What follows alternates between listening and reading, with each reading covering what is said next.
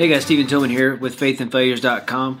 Today's episode is going to be diving into, as a church body, being a life-giving church. Ways we can accomplish that and the things we need to look at in ourselves and in our communities so that we can be this life-giving church. Let's get into today's episode. No, it's an honor to be here, serving in the capacity of bringing the Word of God. It is an honor to just be able to serve in a church that loves people and first and foremost loves God. That's a good place to be. I am excited. I don't know, you probably don't know this, but right now, anybody seen The Wizard of Oz? He wasn't a real wizard, so the church people can watch it, if anybody's wondering. So, behind the curtain, there was things going on that nobody ever knew about. Well, right now, behind the curtain, there's things happening at Connect Church that you have no clue what's happening, and I'm very excited about it. Okay, so if you don't know, the camera moved, right? So you can actually see with your visual, like your sight, that moved. There's things over here that's extra. There's some other cameras you probably saw mounted and tried to duck so you didn't get on there. And by the way, while y'all are worshiping, they're zooming around and looking right at you, just in case you're wondering. Some of y'all going to worship like this now. But we have something that Pastor Aaron, Pastor Phil, and myself are working on, and it is exciting. Connect Church is going to have its own Connect growth track. I don't know if you know what that is or not. I'm about to explain it to you. We're getting together right now. We're going to start Tuesday really grinding, picking this thing apart. And we want everybody who is involved in this church, whether you're online or whether you are here in person every week, we want all of us as a family to go through this thing. And so what it does is it kind of tells you what the church core beliefs are. That's important to know. Whether you've been here or you just came for the first time today, you need to know what we believe. You need to know what we stand by. And you get to take this cool thing, and I'm saying it's cool because my wife and I actually did this. If you don't know, in the Church of God, we have CAMS, which is understanding your calling in ministry. And if anybody feels that they don't understand what their calling is or they would like to go through this, talk to me or Pastor Phil.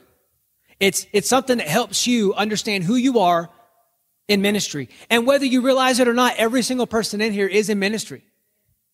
That's awesome. That's amazing. All of us get to be a part of something greater than ourselves. And when you start serving like that, and when you start getting that growth mindset and that family mindset and that God mindset about growth and love and compassion and not looking at what is on the outside of someone, but loving what is on the inside that God put there, it changes our vision. This is really weird with all this right here. I don't know what to do. I did it because it was easier for me to transition. But I'm excited because they also, in this growth track, have a little quiz thing that me and my wife did, and it will show you, because have you ever took a test before to kind of get to know yourself a little better? I feel that as a person, growth happens when you start assessing who you are. This church cannot grow until we start assessing who we are. This church cannot do what God has called this church to do in this community, and I believe in the future, in this state, this country, and around the world until we understand who we are in Christ. And so today, I'm excited because very, very soon, you'll be able to take a test and see what your gifts in the Spirit are. I thought that was one of the coolest things. I'm like, okay. I think one of mine was faith. And my wife's always like, logical and by the numbers. And I'm like, no, girl, God will take care of it. Because that's how I believe. And I knew that about myself, but you don't really look at yourself until you tell someone else who you are. Does that make sense? Like you can do something stupid and then your wife corrects you and you're like, oh, that is kind of dumb. Or our children, they don't understand how big of an idiot they are and that they don't know anything at 11 years old. You've never owned anything. You've never driven. You've never voted. You've never done anything that mattered except for just be. You went to school, okay? Talk to me in 30 years. But sometimes we need someone externally to help us figure out our internal needs, issues, wants, desires, and who we are. And that's okay. We should, like I preached about last time, we should not necessarily enjoy, because correction can be rough, but embrace correction. Embrace godly correction. And when we start to embrace that, it's not someone correcting us, it's God trying to form us. And that's a cool thing that God's taken time to get someone to come to you to help you grow and mature. That's pretty cool to me. Sorry, if you can't tell, I'm excited. And when I get excited, I get wound up. So thank you for being here today. Thank you if you're watching online. Sorry if I'm making the cameraman chase after me. Should have taken your Dramamine before we started. It is an honor. It really, truly is an honor to serve in this church. Me and my wife both, we are just blown away by the hearts of the people that go here. We are just blown away by the true, just raw caring for people around you in this community and this congregation. It's amazing. Don't forget, if you ever get on YouTube, the church has a YouTube channel. Can I do a shameless plug right now? It's y'all's too. We have a YouTube channel. Type in, search Connect Church Longview, and we will pop up the picture. You know how you have a profile on YouTube or whatever? The picture is the exact same one on Facebook. We tried to make it to where when you saw it, you would recognize it if you're on Facebook. Not everyone has Facebook, and that is okay. Sometimes I wish I didn't. But everybody watches YouTube. Even if you don't have a profile for other people to watch, if you want to find something out, you'll look up something on YouTube, won't you? So check us out on YouTube. Make sure you subscribe to the channel. Whether you know it or not, if you're looking on YouTube and you can click the like button on any video, you have a profile, so you can subscribe. Did you know that? Don't get freaked out. Just letting you know what's up, because you can't know until someone tells you. So make sure to check it out. Make sure as well, whether you're in here or whether you're online, text that 94,000 number, new to connect, because it's not only a way for us to get to know you, it's a way for you to get to know us. And so we want to connect with you. That is the vision of this church. That is the heart of this church. There's nothing hidden. It is just a way for that we can get together and connect. And soon that whole system will be expanded, and we will be able to do small groups, and we'll be able to do all the things that you guys like community with each other. It's fun. I see y'all laughing and cutting up around each other as soon as you see each other. Hey there, what are you doing? You know, it's fun. It's fine. That's a God thing. That's awesome. That we're not at each other's throat every Sunday. You would think it would be with this many different people in the same place. But God and the Spirit of God is amazing. So I promised Brother Richard I would do this. I promise you, man. So I have something, and it's a piece of wisdom that has been passed on that I learned being a youth pastor. And once you figure this piece of wisdom out and you know how to work it and how to do it, you can connect with the younger generation like never before. They'll think you're cool, and they'll look at you and be like, wow. So I'm gonna demonstrate. All right, here you go, Brother Rich.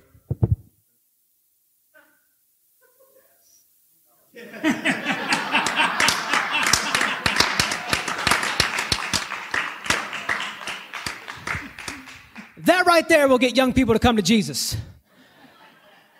I don't know how that made me like out of wind. I didn't even move that much. I turned 35 a couple weeks ago. Apparently I'm feeling, hold on, I'm just kidding. I'm just kidding. I'd be so embarrassed if that was true. And if it was, I wouldn't tell you. So make sure you check us out on YouTube, because we are there. We exist. Make sure you text. We want to get to know you. And very soon we're going to get to know each other better. We're going to do personality tests too. That means you'll get grouped to work and serve beside somebody who you won't clash with, most likely. Isn't that cool? We're going to do that for you and for us. So it's going to be something we want you to get familiar with. Our core beliefs, our core values, what we believe, and your spiritual gifts. Because it makes a lot of things more clear if you start to understand where you find your purpose. We want to help you find your purpose, because you'll serve and feel fulfilled as you serve when you know who you are. That is our goal, to help you figure out who you are and know where you want to serve. That way you don't just feel like you're getting burned out at something you really didn't want to do. Anybody ever volunteer for, or been volunteer for something? My dad used to volunteer me for stuff all the time, and I didn't even raise my hand. And when I did it, I didn't have a good attitude. And guess what? When we have a bad attitude serving as this church, people see it.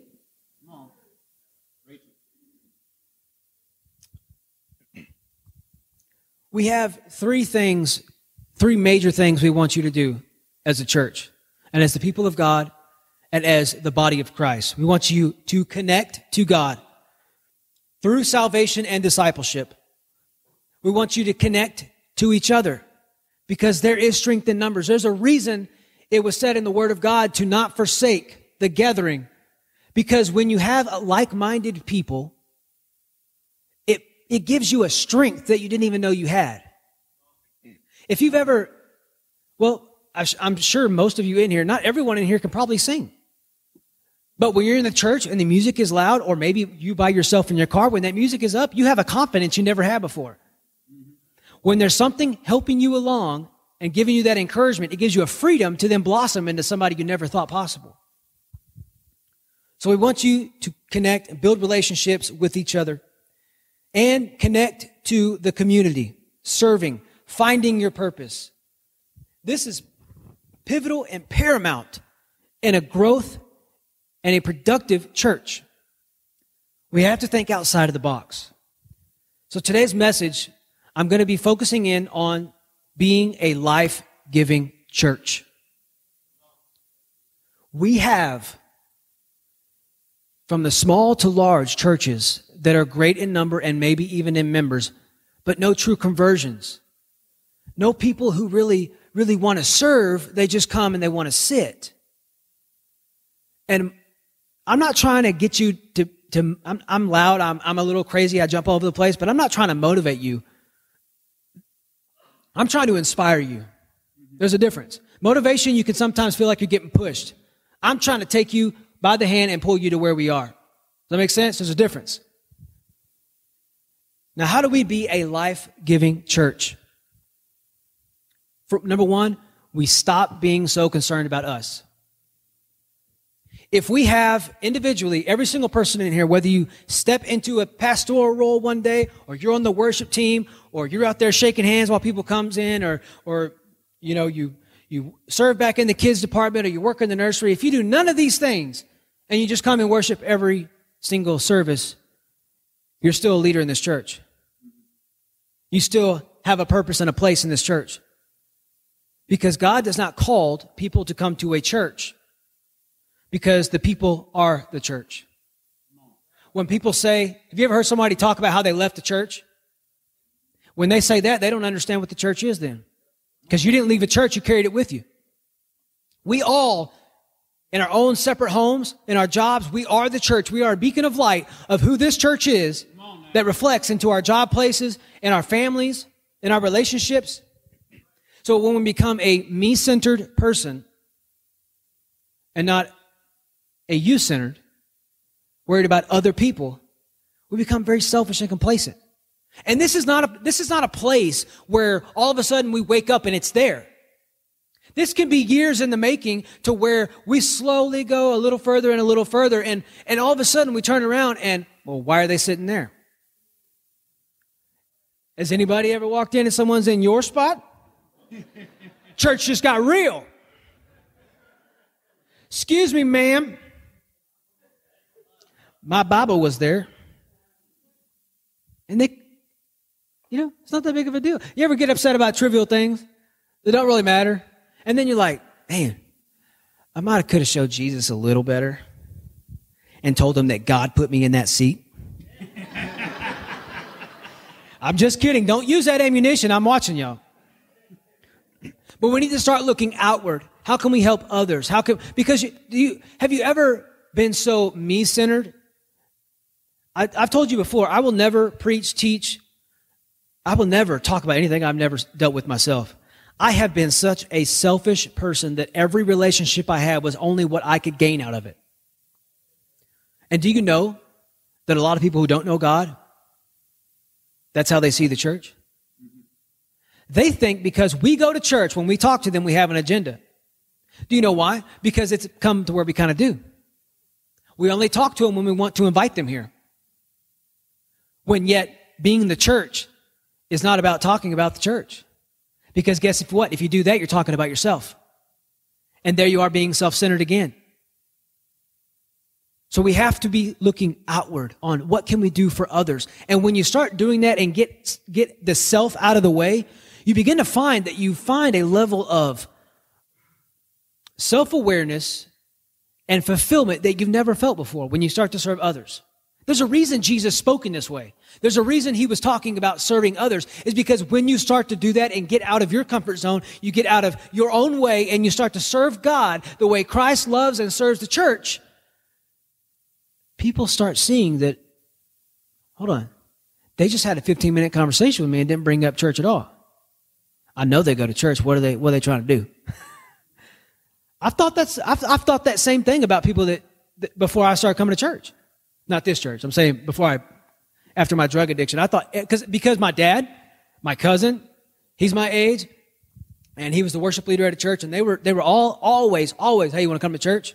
And that's not a bad thing. I'm not trying to say that inviting people to church is a bad thing, okay? But just like we're not going to beg people to come to church, at this church and this leadership, we're not going to beg for your money. Because if you're going to give it in the wrong mindset with the wrong heart, we don't want it. We don't want your condemnation coming down on this church. We want people who love to give in time and in servitude. And yes, that includes your money. Because what you love, you will spend on. What you cherish, you'll end up spending. If you love your kids to death, chances are you probably spoiled them. I try not to spoil mine, but I love him. And then 10 seconds later, I want to punch him. But I do love him. I do. But all these things, hold on, I can't take a drink of water and hold the mic now at the same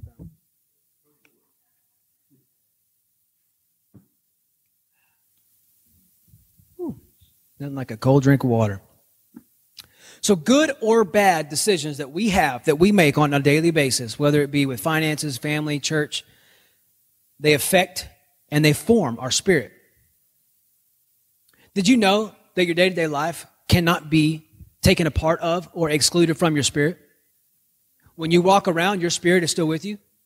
And that's why when I was a youth pastor, I told my youth all the time, I said, you have two dogs fighting. You have the flesh and you have the spirit. And whichever one you feed the most will grow and devour the other. And so be careful which you're feeding.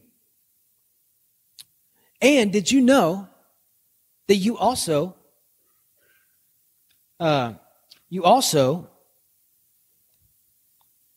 affect other people's spirits? Let me bring it home. My wife is amazing. What were y'all thinking? She's perfect. I can't believe that thought even crossed your mind. I heard all of you. Yeah, I'm not stupid. But I would be upset about something, and my attitude and my spirit about the thing that was going on, I would cast off on her.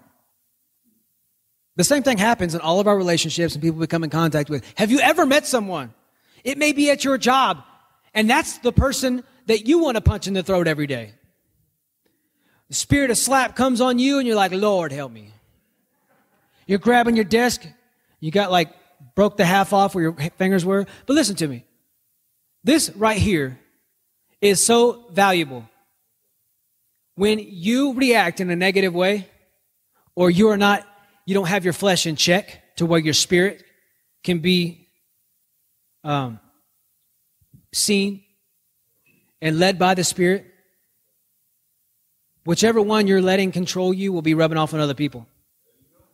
It will affect other people, and the way you respond in situations, good or bad, will affect other people's spirits.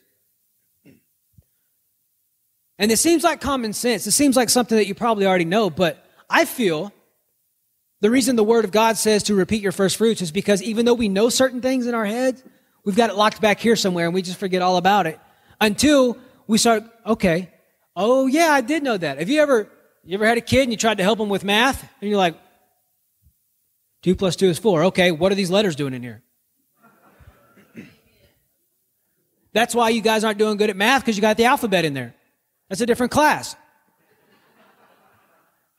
And so then you're trying to help them out and you're like, okay. And then you start doing it and all of a sudden it unlocked, boop, comes back. And you're like, Okay, you're solving for the A. It's not just going through the alphabet. And then you start realizing that, okay, there's things that we lock away that are who we are, or things that we lock back, and all of a sudden, you ever been mad at somebody? Or I'm not saying you women do this. I'm not. You ever get in a heated dispute, and all of a sudden, your wife gets real historical, and she remembers everything you did since y'all got married that was wrong?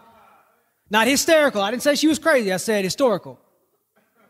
She might even have a degree, and she starts remembering everything you did wrong last week, and you're like, hold on, we were just talking about this trash that I forgot to take out.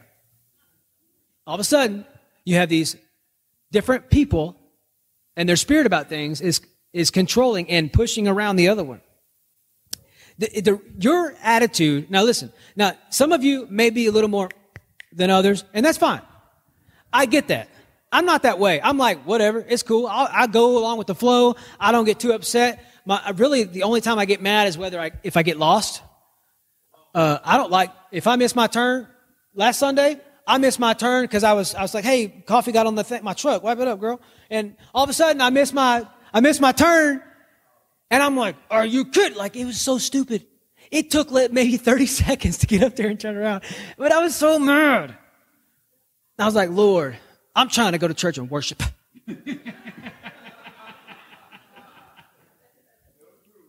Man, just the small things. Anyway, listen, this is how crazy it is. I let something that was this big on my little console by the cup holders control my attitude. This big. Didn't God say something? Jesus say something about if our faith is even that big? So imagine if we flip our flesh into our spirit mindset. And we flip that around to where we let these little sparks of light kindle the fire and burn deep within us. To where we start seeking out those which are lost. Yeah. Not just letting them come to us, but we start seeking out. Okay, God, show them to me today. Show them to me today. And you come out of the gate like a wild stallion, like, okay. You know, you get excited about saving the lost. And guess what? When you get one saved, next week you want 2 or 3. You're like, come on, Spirit, show me where you at. You never got excited about it? If you never got excited about it, then you never witnessed anybody before. It sets a fire in you. I remember when I was in high school, there was this guy, I remember his name. I don't know if I can say his last name on camera, but I'm going to do it anyways. Bobby Montalvo. And he came over, and I remember in my bedroom, he knelt down in my bed and gave his heart to Christ. I went back to school that next week, and I'm like, come on, Satan, what's up? I wanted to take on, it was like, imagine how David felt when he slew the Goliath. Imagine that. All right. What's up now, brothers? You still want me to go back home to daddy? I just knocked that giant down. What were you doing? Crying. Everybody knows how brothers are. You're going to rub it in their face. There's no telling how long he kept, he probably had a mural and everything painted of what happened and gave it to his brothers for Christmas. So who we are and how we act and how we respond is a direct reflection of this church. Just when I was a kid, my father and my mother always told me, you are a reflection of us. I thought that was the stupidest thing I've ever heard. What does that mean? I'm my own person. But the way that I acted out there was whoever they thought. You ever seen a kid in Walmart? Oh, if that was my kid, I'd spank him till kingdom come. Guess what? You probably had that kid and you didn't even know. Or you did, and you've been praying a lot. I said this last time I preached. I said I'd give it to you, so I'm going to give it to you. On vacation one time, talking about representing parents. I used to have an issue, and my brother too. I don't know why, but we got on this kick where we would argue with our mother a lot. And so bad that my dad, he's not really that way now, but my dad was a very reserved and quiet man growing up. He was really humble farmer. He would preach, but he wasn't like face to face with somebody. He wasn't too like I am. I'm like, hey, what's up? Hey, how's it going? You know, and he's more of a reserved, hey, you know, whatever. And so we would argue with my mother, And we'd be getting out of the vehicle and we'd be going into a store. And my dad, we'd be over here, he'd be walking just like this. He would be running because he was so embarrassed that we were like getting into it in the parking lot. Embarrass him to death. And then we would get a spanking. Well, let me tell you about a story. Remember when I told you last time about whoopings? My dad, when he makes a promise, he keeps it. We were on vacation. My dad was good about making sure that we went on some sort of vacation every year. We usually had an RV. We'd hook up to the truck, and we'd go. We went to like South Carolina and Florida a lot, and Galveston a few times. This is when we lived up in Missouri, so it was a pretty good trip. In that time frame of a week, there's a lot of area for two young boys to get high on the roster of lick counts. And it got to where, and I picked the dumbest side. Maybe I thought I was more scared of my mom, but I picked the side behind my mother, and my brother would always be on this side. So who do you think my dad could reach the best? It was always me. Of course, I was a little skinny, so I was like up in the corner, like, can't reach me. He's trying to, I'll pull this truck over. He had one time, but that was more to scare the life out of me, and it worked. So we're on this vacation, and me and my brother both, we accumulate 12 licks each by the time we got back to the house. 12. And I may have explained this last time, but my dad did not usually whoop with a belt. He had a board with a handle, and he would make us do this, grab your ankles. And he told me now that it made him like hysterically laugh inside. He would laugh later, but he would say, grab your ankles, and we'd go like this. He was like, all I could think about was my deformed kid. Like, why does he think his ankles are up there? And so he would be ankles. We'd inch down, like all of a sudden that's fine. And then we go down further. He'd make us have our legs straight. So I knew my father's reputation, that I was going to have to assume that position, and I was going to get lit up when we got home with 12 licks. It's the most I've ever gotten on my ticket before. And so we're at, I think it was a Ryan's or a Golden Corral. And my brother went to the bathroom or something, or he went up to get more food. And my dad sat down with me, and he was like, hey, I got a question for you. I said, okay. I was like, I've been so good. What did I do now? And then I started thinking really positive. I'm a positive thinker. My spiritual gift is faith. I'm like, I've been so good, he's going to take those off. And I'm not going to get any. My brother's going to get them all. It was the opposite. He said, let me ask you this. Would you be willing to take your brother's licks for him? And I stopped and I thought, I have great compassion. You're laughing, but I really do. And I told him, I looked him in the face, I said, yeah, I will. He said, okay. I didn't know, but later he had the same conversation with my little brother. And right out of the gate, when my dad asked, he was like, nope. Jerk. I'm like, man, you got to be, all right, this is going to get worse than I thought. So when we were kids, there was a Christian comedian called Mark Lowry. I don't know if you know who he is. But he talked about his father taking him to the old sanctuary. And that when he would take his belt off, he could hear it coming through the loops like pop, pop, pop, pop, pop, pop. It was like doomsday. And so in this segment he was talking about his father would let him, or he said, go prepare for your spanking, and he misunderstood or something, and he went up and put like 12 pairs of pants on and socks in his, and all warm-ups and stuffing them, got socks and everything, shirts and whatever he can get back in there. Well, needless to say, he got it even worse because he misunderstood. And my dad said this to me when we got home. He said, son, go prepare for your spanking. He looked at me again in the eyes and he was like, go prepare for your spanking. I'm like, is this a trick? Am I going to go in there and put all those pads on and he's going to kill me because I misunderstood him?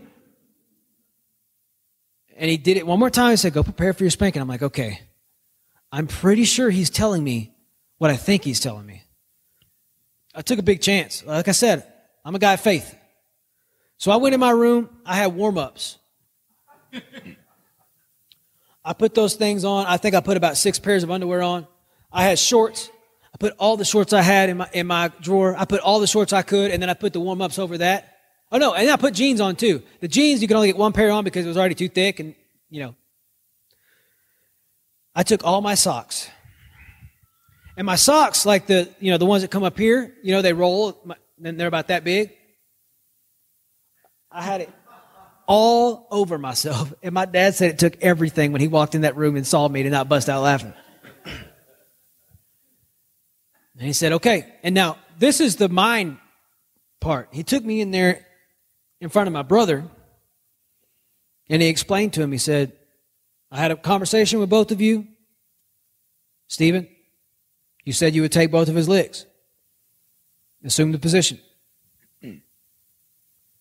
Like, man, I know I'm padded up. Like, I'm padded. But I'm still scared because I have to go through 24 of them. He starts going, and as he's licking away, when he got about to 8 or 9, the socks started moving sideways. And I'm like, okay, this ain't that bad. Okay, Dad. Well, then things started moving around, and there wasn't so much padding anymore. Long story short, kind of. It did hurt at the end, but he set us down and he said, listen,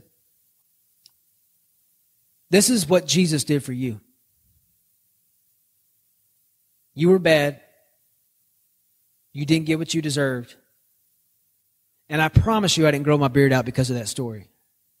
He wasn't calling me Jesus. He was trying to teach us and disciple us a little bit and say, listen, this is what Jesus did for you. And this is the same in the church. We have to have that kind of mindset towards the lost. We have to have that same spirit towards them, that they are hurting, they don't know, or they may have been hurt in a church before. That happens.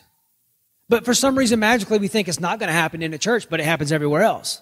They assume that because we're church people, that we're all perfect. I don't know about you, I'm not even close. So just like when I was a kid, I was able to lay down my life for my brother and put it all on the line for someone else. And I feel that we need to have that for those who don't come here. Those that don't know about church, or they have a false idea, because the church can have a bad reputation in a community. Because the church is not walls, it's people. And God longs for a relationship with them just like He did for us. He longs to love them and be with them and have them a part of our family like He made that sacrifice for us.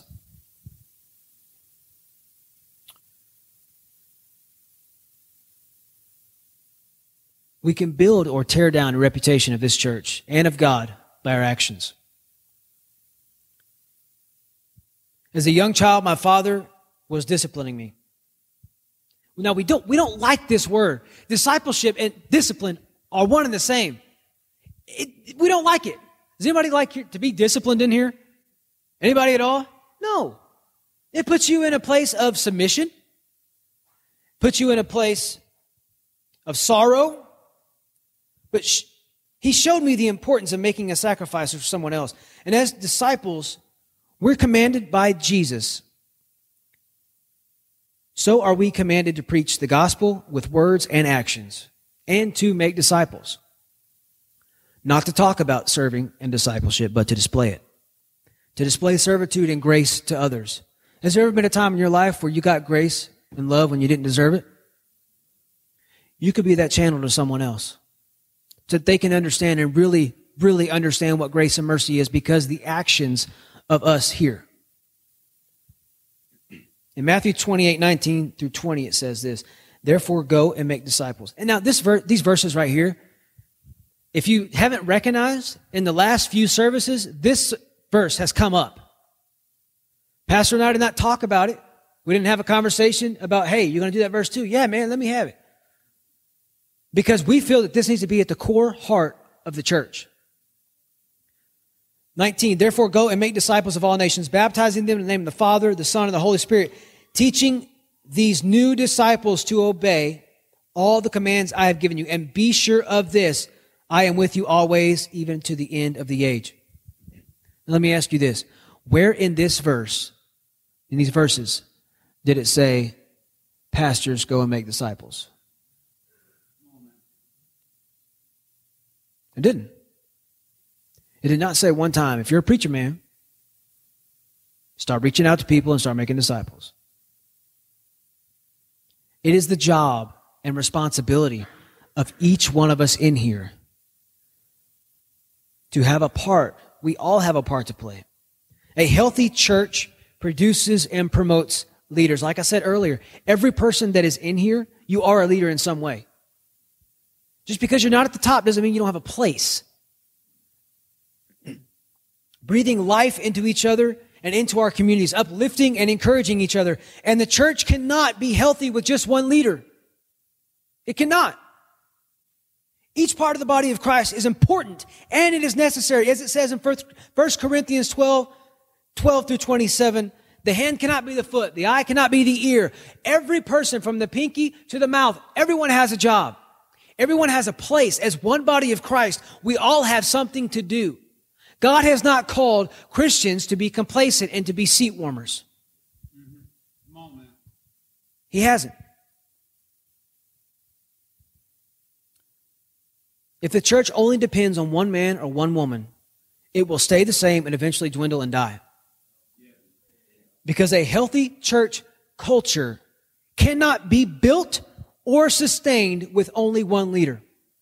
It cannot. There are many leaders. Say, I am a leader. Y'all didn't say it like a bunch of leaders.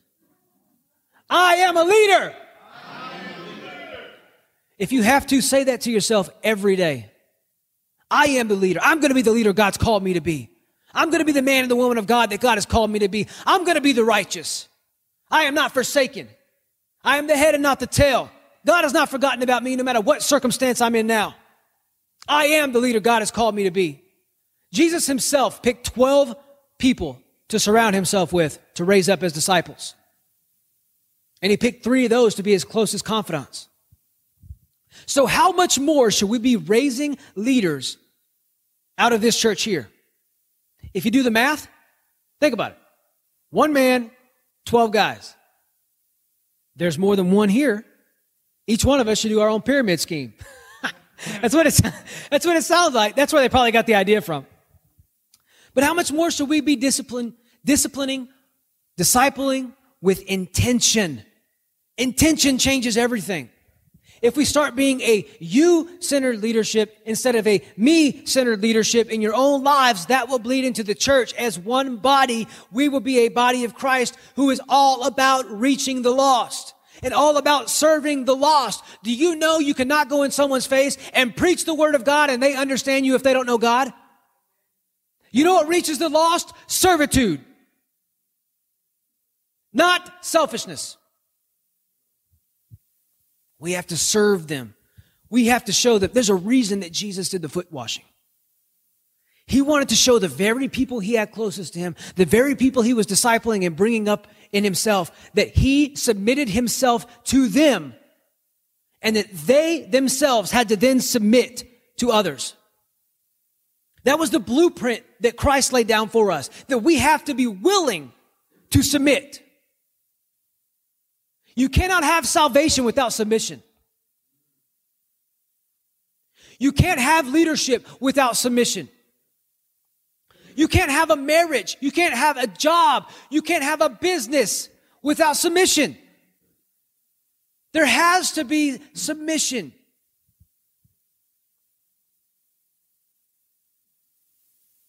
Discipling with intention. Talking to people with intention. So it raises questions. Question 1 to the verse that we just read. What does this tell us? What does this example display? That God is not a God of small vision. He's not. I listened to a podcast. It's a guy, is a pastor, Craig Rochelle, and he said he shows appreciation to his staff. He has about 700 staff. And he says, I show them appreciation to where I feel like I have done my part, and then I double it. You mean the people that are supposed to be underneath him, he's submitting that to them? Now, have you ever done something before and you never were acknowledged and you felt like you were looked over? Maybe it was a job, maybe it's in your family, maybe it's in this church, and you felt like that just what you do is just, it's expected and no one really cares. That's a dangerous place to be in. You know how to get out of it? You cannot change anybody else. You start serving and showing gratitude to others.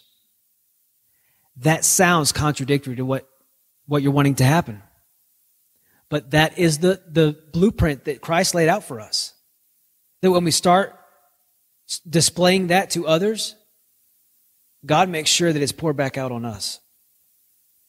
God is not a God of small vision, a growth mindset. Growth. Man, that sounds good. Growth. So you're talking about the accidental kid you had. Whoops. Or you start gaining a little weight. Thanksgiving and Christmas is coming. Growth can be bad. But we're talking about spiritual growth and church growth. But we don't like growth because it means change. Change is tough. I told y'all last time I preached about the little key thing. It was very simple little key things. Again, something small, I let get in my crawl. And she puts her keys over top of the dog thing. And I'm like, there's 4 of the hooks. Pick another one. I want things where I want things. But we fight growth. Why? Because growth is change. Growth is painful. Growth usually means that things get more complicated. But we like easy. We like to sit back, do what feels good, and never have to really push, because growth means you have to go forward. Resistance training. He doesn't want us, meaning God, He does not want us to be content where we are. If we are content, we are complacent. I'll say it again. If we are content, we are complacent. And growth does not happen in complacency. Death does. God will not force us to move. He won't. He will not force us to do it. It is our responsibility. He will not force us to love our neighbor. But yet it's still our responsibility. It has to be cultivated and nurtured. Question 2. What do we need to make this happen? We need God's wisdom and guidance through the Holy Spirit. There is no room for error here. The Holy Spirit and the guidance of the Holy Spirit has to be at the top of the equation. It has to. Because like I talked about earlier, if you do not have the Spirit on the forefront of your mind, you will let the flesh control the conversation. And that will destroy the reputation of God and destroy the reputation of this church. But to do that, you have to have spiritual growth. Spiritual pains. Birthing pains. If you've ever been pregnant before, I can't even imagine. But you probably, at least 80, 75, 50% of you can say that birth was worth it. That pain brought something beautiful into your life. And I feel that God gives us things all the time that display His mercy and His grace and His glory. And I think birth is one of those. That something that can be so painful that He tells us, your rod and your staff will comfort me. That even though it will be painful, it will be beautiful. It will be worth it. Now, how do we get to where the Spirit is in the forefront of our minds? It's on the tip of our tongues. Prayer, fasting, and studying the Word of God. This is what is necessary to not only start changing yourself, but to change this world. Committed bodies, it cannot be done without you. You cannot just have one leader. It has to be all of us. A servant's heart and mindset. This is one of the hardest things because we are selfish creatures. We are selfish. We don't even have to we don't have to try to figure this out. Like, how do I be selfish? Well, there's not a class at college that says, be selfish 101. It is something that just happens. You find it out all the time when you get married. You don't realize how selfish you are until you have someone else in the equations helping you make the decisions, and you want to make them all. And you're like, okay, this is how we're going to do it. I'm the man. Here's my foot going down. And she's like, I'll cut your feet off. Growth hurts. And when you grow together, it can cause friction. It can cause being uncomfortable. But it is necessary for your personal spiritual growth, for the growth of the family of God here in this church, and for the growing out of the roots of this church to reach into the community. It has to happen.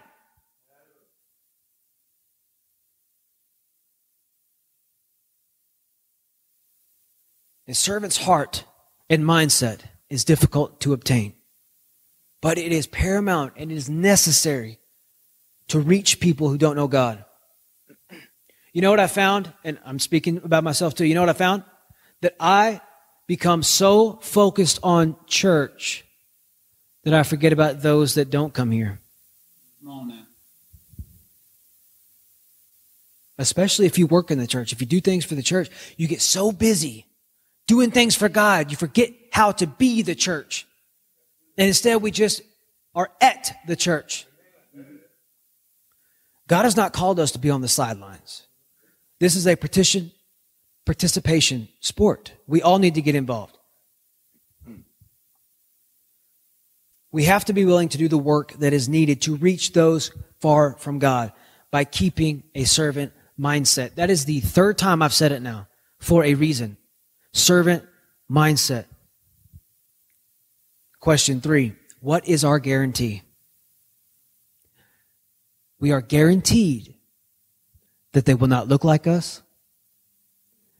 They won't sound like us. Their mouth will not be the same as our righteous mouths. They won't act like us. That's okay. At one point in time, every single person in here, I'm assuming, at one point in time, you didn't act like you do now. Some of you may have went backwards. That's fine. God's still working on you. But at some point in time, God got a hold of us in a real way and changed who we were to the core. Yeah. And 99.99999, that small percentage is my wife. Everyone else, God's still working on us. Yeah. Know what I'm saying? That's right. Amen. That's in the Word. They will not be like us. They're not supposed to be like us. If they were, they wouldn't be lost and far from God. Which is difficult to go towards people who's not like you. We want to naturally, just like we naturally do wrong, we naturally are selfish, we naturally want to gravitate towards people who are exactly like us. That's the wrong mindset. In the Word of God, is there one mention of the 12 disciples being a carpenter? No. He didn't go after the people who were just like him. They had different jobs. They definitely had different personalities. The twins, the sons of thunder, what did they have to do to get that name? I mean, were they a wrestling team or what? I'm not sure, but that's pretty cool. I'm like, sons of thunder, okay. Put that on a hat. But they will not look like us. They will not act like us. They will not sound like us. And that is okay. That's what discipleship is about. That's what the growth track that we're putting together right now, that is what it's about. To getting us in one mind in the course so we can reach the lost together and understand who we are so that we don't get confused if someone's smarter than us out there. Atheists are smart, y'all. They are. The sad thing is they could probably run over us in a heartbeat. But I'm talking about me myself. They are smart. They know, oh, what about this? What about that? Oh, well, this says this and that says that. And I'm like, yes, it does. Because we don't take the time to personally and together discipleship.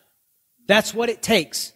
Because it is not against the law of the Bible to defend the Word of God. But it's also not advantageous to seek out arguments. You will push somebody away. What have we learned? Servitude will save them. Every time. Because they can see something in a servant that they can't see in somebody pushing them around.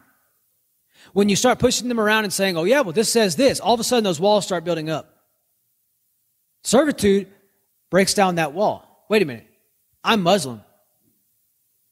They don't believe like me, but they're giving me things. They're being kind to me. Why? What are they up to? But the church has been known for having an agenda when they reach out to other people. I'm going to skip along. Don't want to step on your toes. One thing we are also guaranteed is God is faithful. But sometimes the most spiritual thing that you can do is be there and love them for who they are. I'll say it again. The most spiritual thing you can do to win someone over to Christ is to be there and love them for who they are. Religion will last only for a season, but relationship will last a lifetime. Yes. I'll say it again. Religion will only last for a season. If you're coming here because it's your religion, you're in the wrong spot. Come on, man. Relationship will change the world, penetrate those hard, thick-skinned, thick-headed people, like we all can be, and show them love and compassion. Be that shoulder, be that ear, without agenda. True, raw caring for someone. The biggest downfall of the church today is not that we don't love them, it's that we love them with agenda. Say it again. The biggest downfall of the church today is not loving the lost, but it's loving them with agenda. We have to be a church without agenda. Our only tactic should be to love. Our only tactic should be to love. True, raw caring for someone. Most followers of Jesus, whether pastors, staff, volunteers, don't recognize the impact of their faith on someone else's. We can become a narrow-minded and only worried about what's right in front of us. Easily. Don't have to work for it. But we are called to manage our influence on others in light of what Jesus said is the most important priority. Love one another. Being a life-giving church. In Matthew 22, 36 through 39, a religious leader asked this, "Teacher, which is the greatest commandment of the law?" And look how Jesus replied, love your neighbor, or love your God with all your heart, with all your soul, and with all your mind. Those three things are what you have to get in check so that you can love God with all of those. This is the first and greatest commandment. And the second is like it. Love your neighbor as yourself. To not just love yourself, but love others as much as you love yourself. We have to get ourselves in check, ourselves in order, know who we are so that we can then love ourselves. Because for the longest time, I think I may have already told you all this, for the longest time, my biggest hurdle in my life and in my spirit, my mind, was loving myself because I had knew what no one else knew about me, and I knew what I had done. It is so hard for me to look someone else in the eyes and say, man, Jesus loves you so much, when I couldn't face that Jesus loved me. I could not get over my past to help someone else come out of theirs.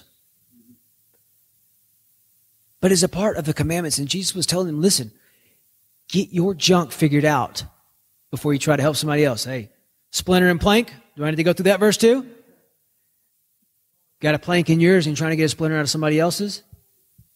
It's okay to help people, but don't try to compare of who's going through what to try to help them out. Be people of compassion.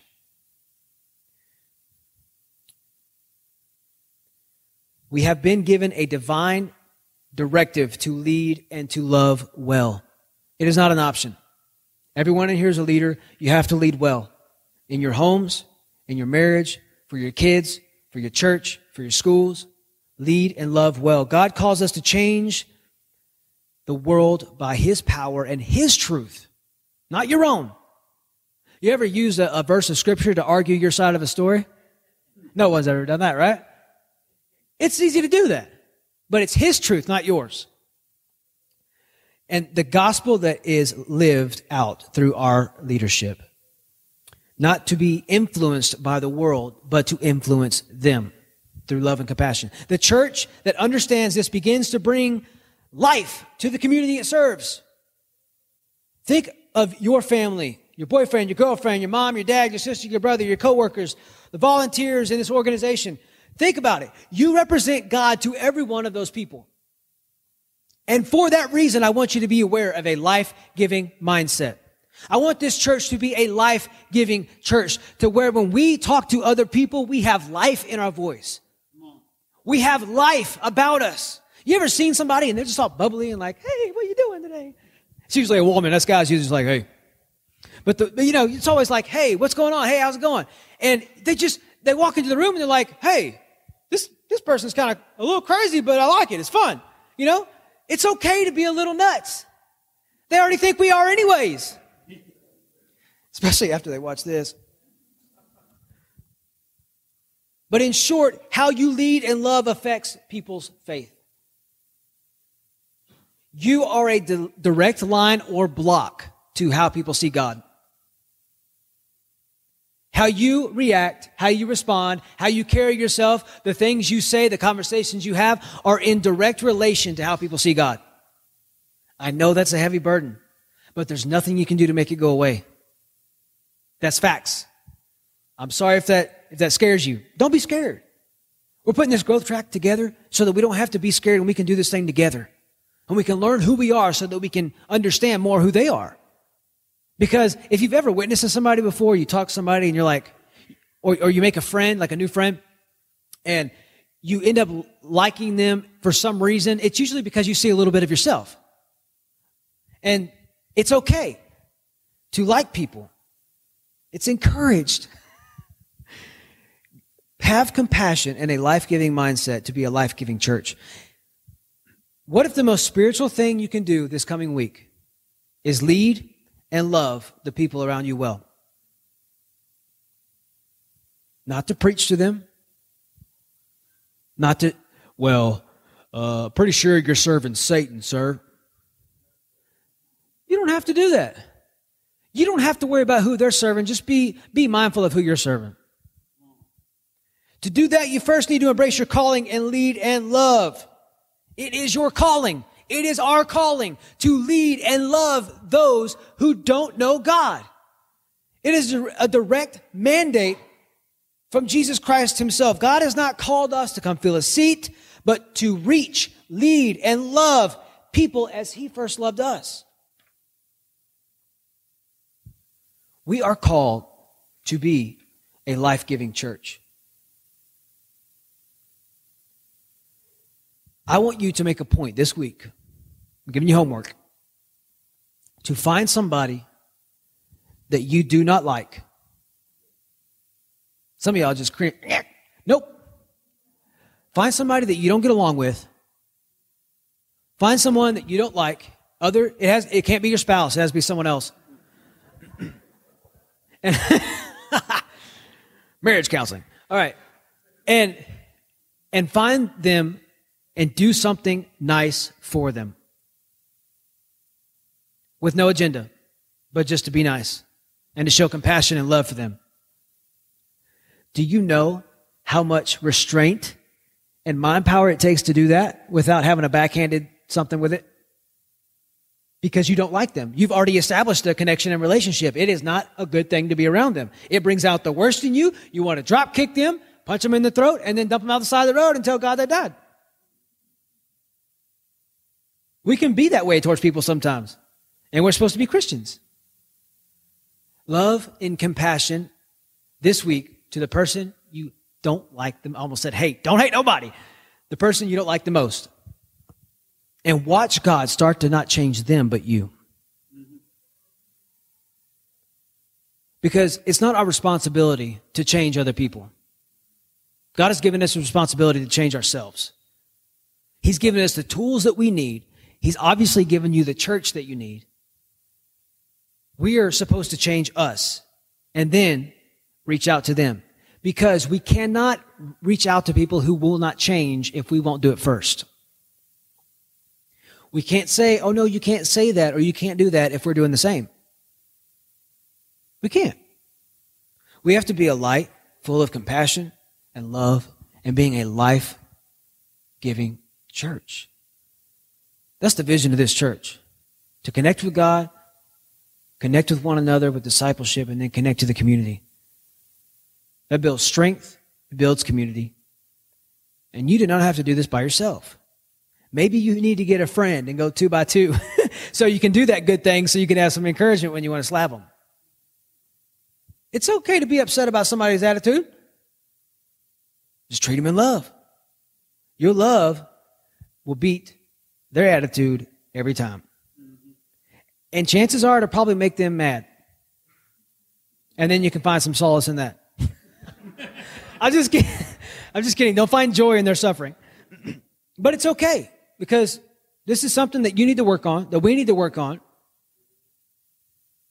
It's okay. We can work on stuff together. Can we agree? Let's stand and we'll pray and we'll dismiss.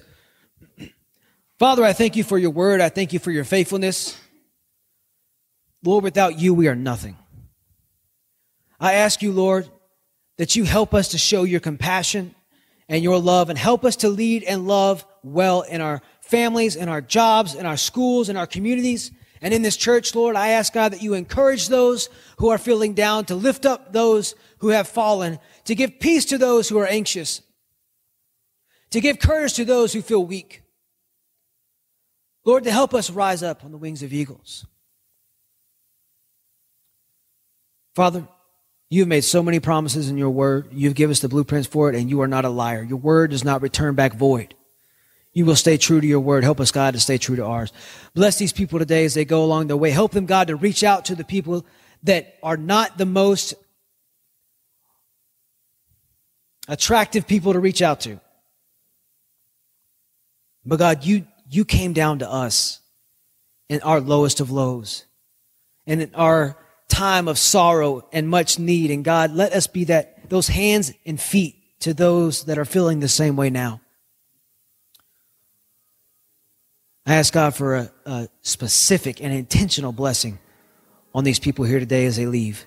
God, anoint their households, anoint the leaders of their home, anoint them together, God, anoint their children, anoint their brothers and sisters, their families and their jobs, God. Without you, we are nothing, and Lord, we are clinging to your promise, and we know that your word is true. And we ask this in your name we pray. Amen. Thanks for listening to today's episode. If you're watching on YouTube, make sure to hit the thumbs up and subscribe button and the bell notification. You can see when we put out a new video every month.